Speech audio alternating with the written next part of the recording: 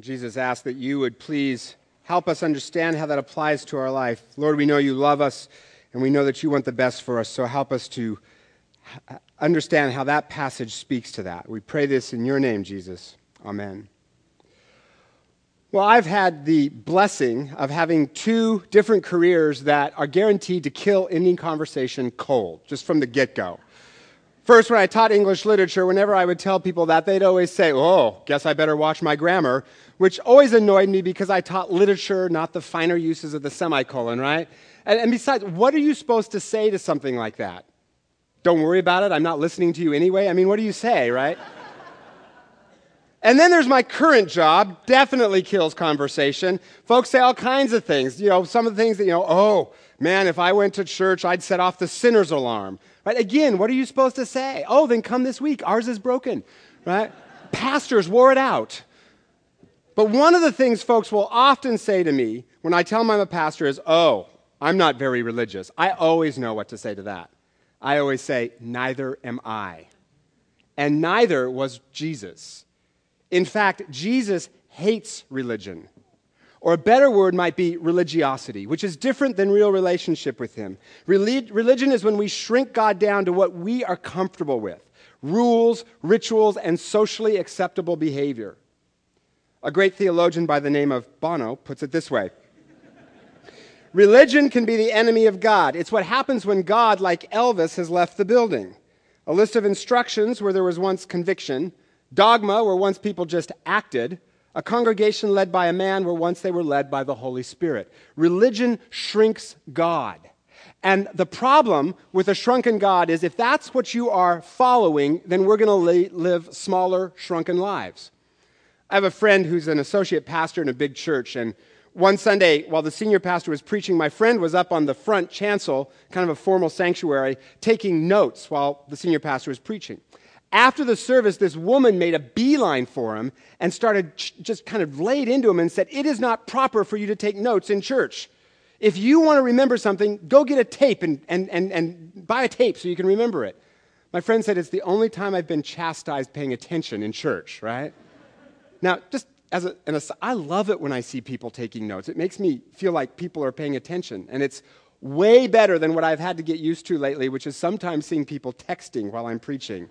Right, very disturbing. So I just tell myself it's not that they're bored, it's that they liked what I just said and they're posting it to their Facebook page. And I just keep telling myself that, so don't disabuse me of that notion. Taking notes in church, that's not proper. That's religiosity. This is the God box, this is the church box, and if it doesn't fit inside there, then it can't be any good. And the result is she's focused on what? The notepad, which is very small, instead of God, who is very big. That's why God hates religion. It makes him so much less interesting than he actually is, and slightly annoying. But Jesus is different.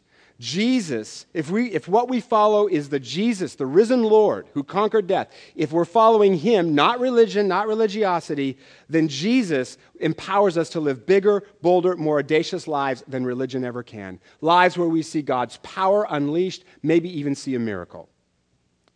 In the story that we read today, Jesus shows up in his hometown at the synagogue, basically church, right? Place of worship. But not only do the hometown folks not recognize Jesus as the Messiah, it's worse than that. It says they're offended by him. Jesus is offensive to them. So here's the irony. They go to church to connect with God, but when the incarnate God is in their midst, they miss it because Jesus didn't fit inside their religion box. For lots of reasons. For starters, he was from the wrong part of the country. He was from Nazareth, which was considered Hicksville, right?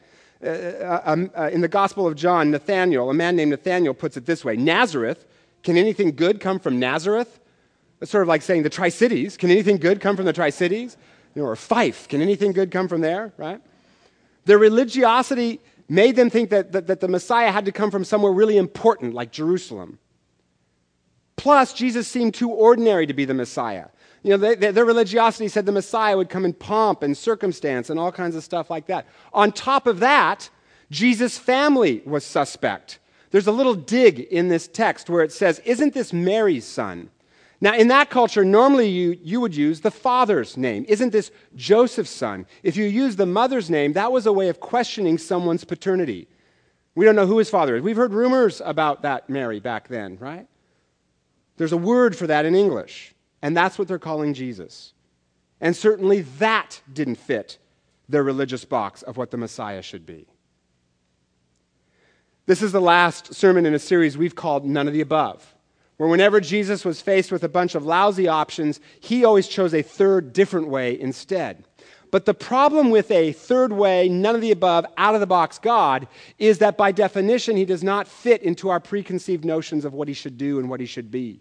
And so often we miss what he's doing in our lives, and I include myself in that big time. The text today says he could not do any miracles there except lay his hands on a few sick people and heal them. I sort of like the way Mark puts that, right? Oh, he couldn't do any miracles except for a few paltry healings, right? Because as Jesus goes on to say, in his own hometown, a prophet is without honor.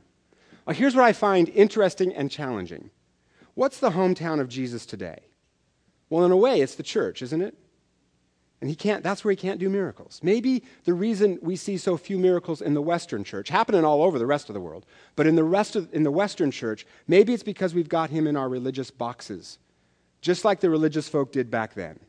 That's Mark's point.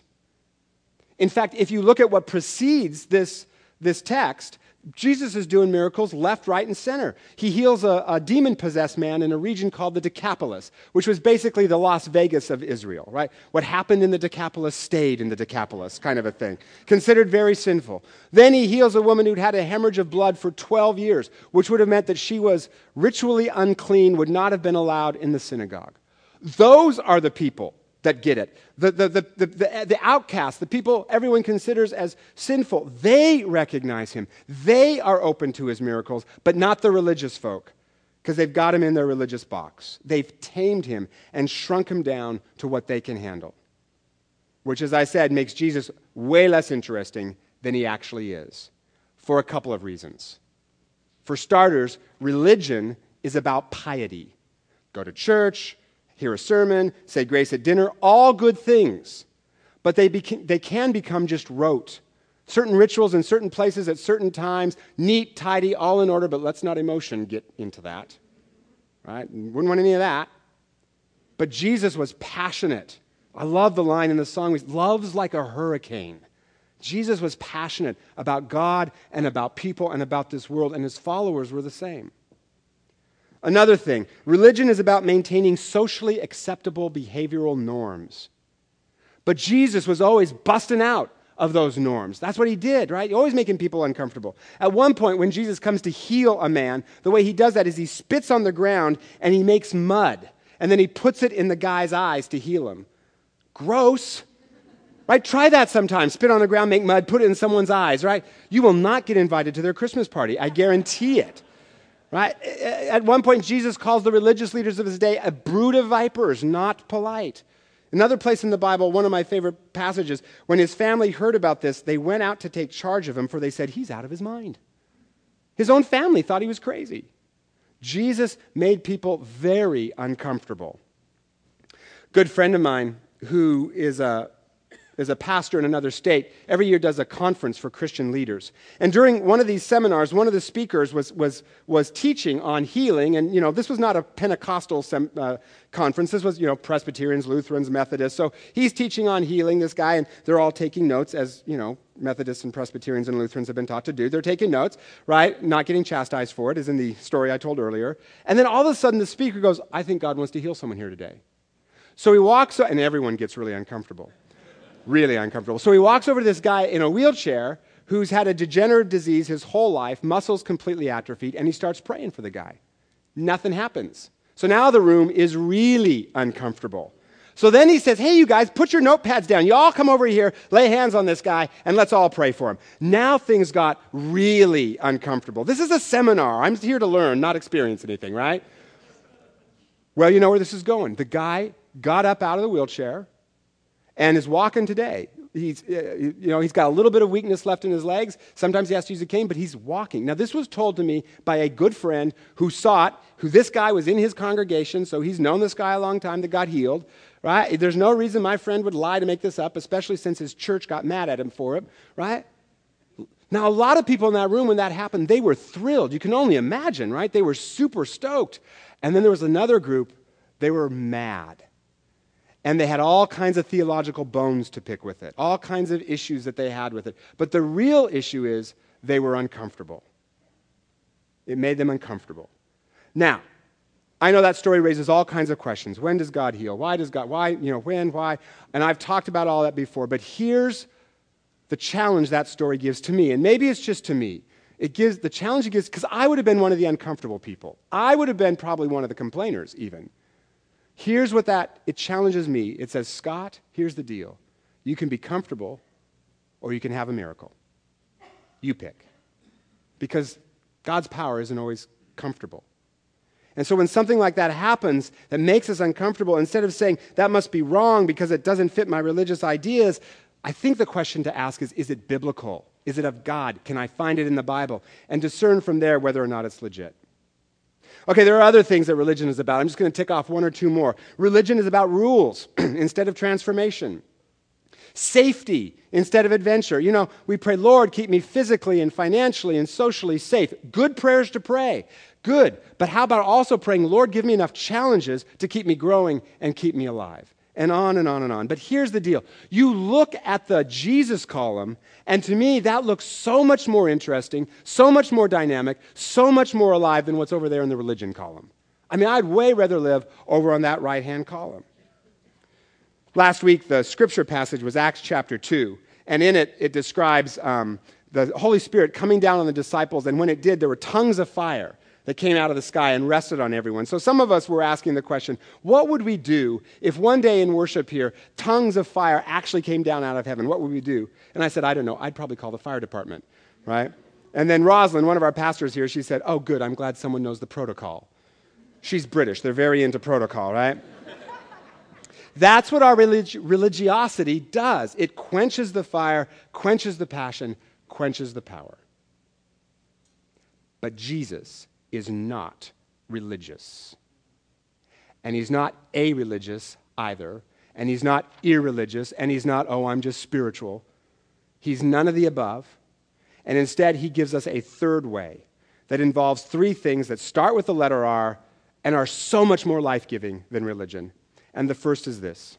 Jesus is about relationship. Religion is about rules, and rules can be very helpful, but rules without relationship will never change anyone.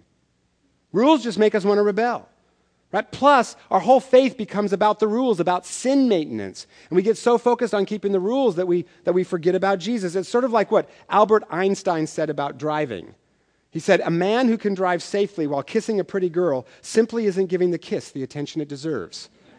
I have no clue what the context for that was, right? Like, how would he say, I don't know, E equals MC squared. By the way, did you know?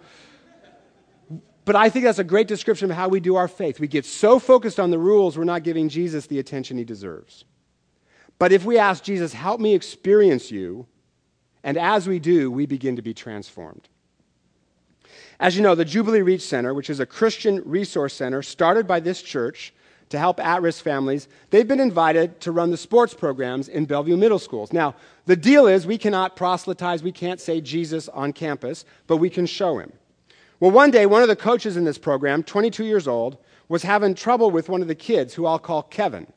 Kevin was yelling at his teammates, being derogatory, cussing. So finally, the coach said that, Kevin, if you're going to be this way, you need to sit out the practice for the rest of the day.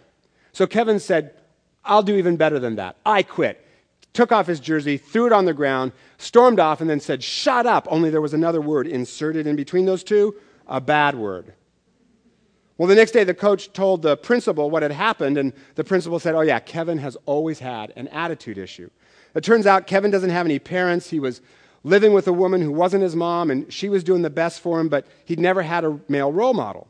So this coach figured out that what was really going on was that Kevin desperately wanted to be a man and was acting out of a false version of manhood, and that was his belligerence, just kind of this false, cheap version of manhood.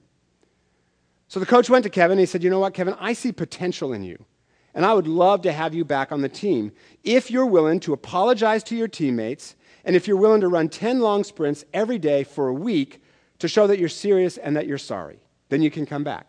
So Kevin agreed. But then when it came time to run those 10 long sprints, he started the same old attitude, right? Oh, no, this sucks. I'm not going to do it. No way, on and on. So the coach said, tell you what, I'll make you a deal. These sprints have got to be run. That's just justice. But I'll make you a deal. I'll run the sprints for you. Recognize that? Is there a metaphor in that? We can't say Jesus, but we can show Jesus. So the coach started running the sprints. He said after the first one, he thought to himself, hey, these are hard, right? Meanwhile, Kevin was going crazy on the sidelines. He said, what are you doing? What are you doing? I'll do them. I'll run it. Stop. I'll run it. I'll run it. So the coach paused and he looked at him and said to Kevin, it's called grace. Go home and look it up. The coach says that now Kevin is his most enthusiastic player. Always right there by his side. Loves this coach. Always right there with him. Whole attitude transformed. Not through rules, not through religion, but through relationship and grace and guidance. Jesus is not about religion or rules. He's about relationship, and he asks us to be the same. Second thing, Jesus isn't religious, he's revolutionary. Only it's not a political revolution. It's a revolution in how we think. Jesus said stuff that just is out of the box. If you lose your life, you'll find it. The first shall be last, and the last shall be first. Jesus infuriated the political left of his day and the political right of his day. He wants to change our whole way of thinking. So here's my challenge to all of us, me included. If Jesus never offends us, it's not Jesus we're following, it's religion. If Jesus never confuses us, it's not Jesus we're following, it's religion. If Jesus never makes us uncomfortable, it's not Jesus we're following, it's religion. If Jesus never offends our politics, I don't care what side you're on, it's not Jesus we're following, it's religion. If Jesus never challenges our ideas of what's good for us and what success looks like and what our kids actually need and what they don't, if Jesus never challenges, offends, or makes us uncomfortable, it's not Jesus we're following, it's religion. So, homework. Read at least one of the Gospels between now and Christmas. Last year, I asked you to read all four, and many of you did that. This year, just one. I'm getting soft in my old age. Read one of the Gospels, and each day before you read, pray this prayer. Jesus, offend me. Jesus, challenge my politics, my values, my ideas of what's good for me, and my ideas of what's good for my kids. And then write down all those moments where you feel this, of discomfort. Not so that you can feel guilty. No, no, no. Jesus loves you, and guilt is of the devil. But so that you can experience the abundant, rich, exciting, audacious life that Jesus wants to give us. Relationship, revolution, and finally, Jesus is about renewal. His mission is to make all things new, and we are invited to be part of that. There's a speaker named Barbara Johnson who tells a story of speaking at a Christian women's conference. And after she finished her first talk, she was exhausted, so she was really glad that it was lunch. But right as she sat down to have her lunch, this woman comes up to her. Her eyes were just big with fear and told her that a prostitute had wandered into this Christian women's conference in order to hide from her pimp. And that she was upstairs, was suicidal, but had heard Barbara's talk and wanted to talk to Barbara. And Barbara's sitting there thinking, oh man, why me? I'm tired. I mean, with someone else, I'm tired. But then she remembered the title of her talk, which literally was, What Would Jesus Do? So, that's the problem with being a preacher. Sometimes you actually have to live it, right? And at the end of this talk, she had passed out a button that said, someone Jesus loves has AIDS, to encourage the women to be more compassionate. So, what could she do? She got a group of these kind of middle-class women together. Then they went in to meet with this prostitute. And this woman was dirty. She smelled from having been sleeping in dumpsters. Her pimp was trying to kill her because she wanted to stop turning tricks, and she had a bullet hole in her leg to prove it. Plus, she had full-blown AIDS. Well, the women in this group they were really uncomfortable. They'd never seen a prostitute. They'd never met anyone with AIDS. That sort of thing didn't happen at First Presbyterian this and Second Methodist that, or so they thought. So Barbara gave this woman the button that said, someone Jesus loves has AIDS. And this woman just stared at it and stared at it. And finally she said, is this true? And that led to a great conversation about Jesus and grace and how he could change her life, which ended with her accepting Jesus as her leader and her forgiver. Well, then all the other women, they just went to work. They went and got some soap, some shampoo, some clean clothes. And Barbara set this woman down on a stool in the shower because she couldn't stand up. And Barbara helped her get clean. And then Barbara had an inspiration. She said, since you're here in the shower anyway, mind if I baptize you? Do you know how many church rules there are against that? No pastor, no elder, it hadn't been vetted, it hadn't been approved, right? She did it anyway. Yay, right? Then they went to town, they got her to a doctor, they got her some medical attention. After that, they bought her a bus ticket to get her out of town and away from that pimp. Some of them located some churches they knew in the new town that could help her out, as well as some resource centers there that could help her get a new life. They all gathered around her, prayed for her. This woman was sobbing. And then as she was getting on the bus, she stopped and she said, wait, that button. So they dug out her dirty clothes, pulled the button off, and she pinned it on herself proudly. And then they sent her on her way to a new life. Well, after the bus pulled out, the women were just standing there kind of silent for a long time. And then finally one of them said, that was scary, but really cool. That's not religion. That's not piety. That's not reinforcing comfort and social norms. That's relationship, revolution, and renewal. And it's way more exciting than religion. So where might you have Jesus in a religious box? We all do it, including me. Where do you find yourself thinking Jesus would never do X or Y or Z or church shouldn't be? And some of that may be true and right and biblical, but some of that might just be religion or social convention talking. So will you read one gospel and ask yourself, Jesus, who are you really? What's really true about you and what's just social convention or religious convention? And then let Jesus challenge your religious, political, and social assumptions. And then, one more thing, follow Jesus outside your comfort zone. Do something he calls you to do that scares you in faith, trusting that Jesus loves you, that he believes in you, and that he wants you to have a big, bold, audacious life. Let's lose our religion so we can find Jesus. I'll close with this. This summer, my family and I visited my parents in the Tri-Cities, and one afternoon I was sitting on a dock at the Columbia River, and the cross-country team from a local high school, they came running by, and some of them walked out on the dock, on the other end of the dock from where I was sitting. And they were looking in the river, they were saying things, I don't know, should we jump in? It's hot, maybe we should. I don't know, that current looks fast, it looks swift, it might be dangerous, right? And they didn't think I could hear them, but I could. And I was just sitting there enjoying a nice summer day until I heard one of them say, hey, let's ask the old guy if he wants to jump in. Who is that? Right? And then, I don't know, I could have made this up, but then I thought I heard the words might have a heart attack in there somewhere, and I don't know the context, but it couldn't have been good, right? So what did I do? What would you have done? Who's old, right? So I stood up and I said, jump in. So we all started jumping in, and the current did take us downstream. It actually was very fast, right?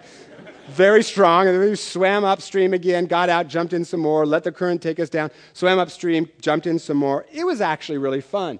It was very refreshing. I had some great conversations with some teenagers who think that I am amazingly old. I'm like the crypt keeper to them, right? Here's the deal. Sitting on the dock, that's religion. Okay for a while, but boring. The river, that's Jesus. Powerful, a little bit scary, a little uncomfortable. It can take you downstream, but also refreshing, renewing, and so much more adventure. Jesus is not some gentle little creek. He is a rushing river. He is not a house cat tamed and petted and pampered by religion. He is the Lion of the tribe of Judah, King of kings and Lord of lords, Alpha, Omega, beginning and end. And he does not call us to a life of puny piety propagated by pale Presbyterian pastors. He calls us to a bold, audacious life where we walk in his power, speak with his authority, live in his integrity, shine in his victory, and allow him to change the world through the power that is at work within us. Not religion, but relationship, revolution, and the making new of all things, including us. That's what Jesus is about. That's what I want to be about. How about you? So Jesus, lead us out of our religiosity, all of the boxes we put you in. Make us uncomfortable. Challenge us. Lord, call us to follow you and only you, and we will give you all the glory. We pray this in your name, Jesus. Amen.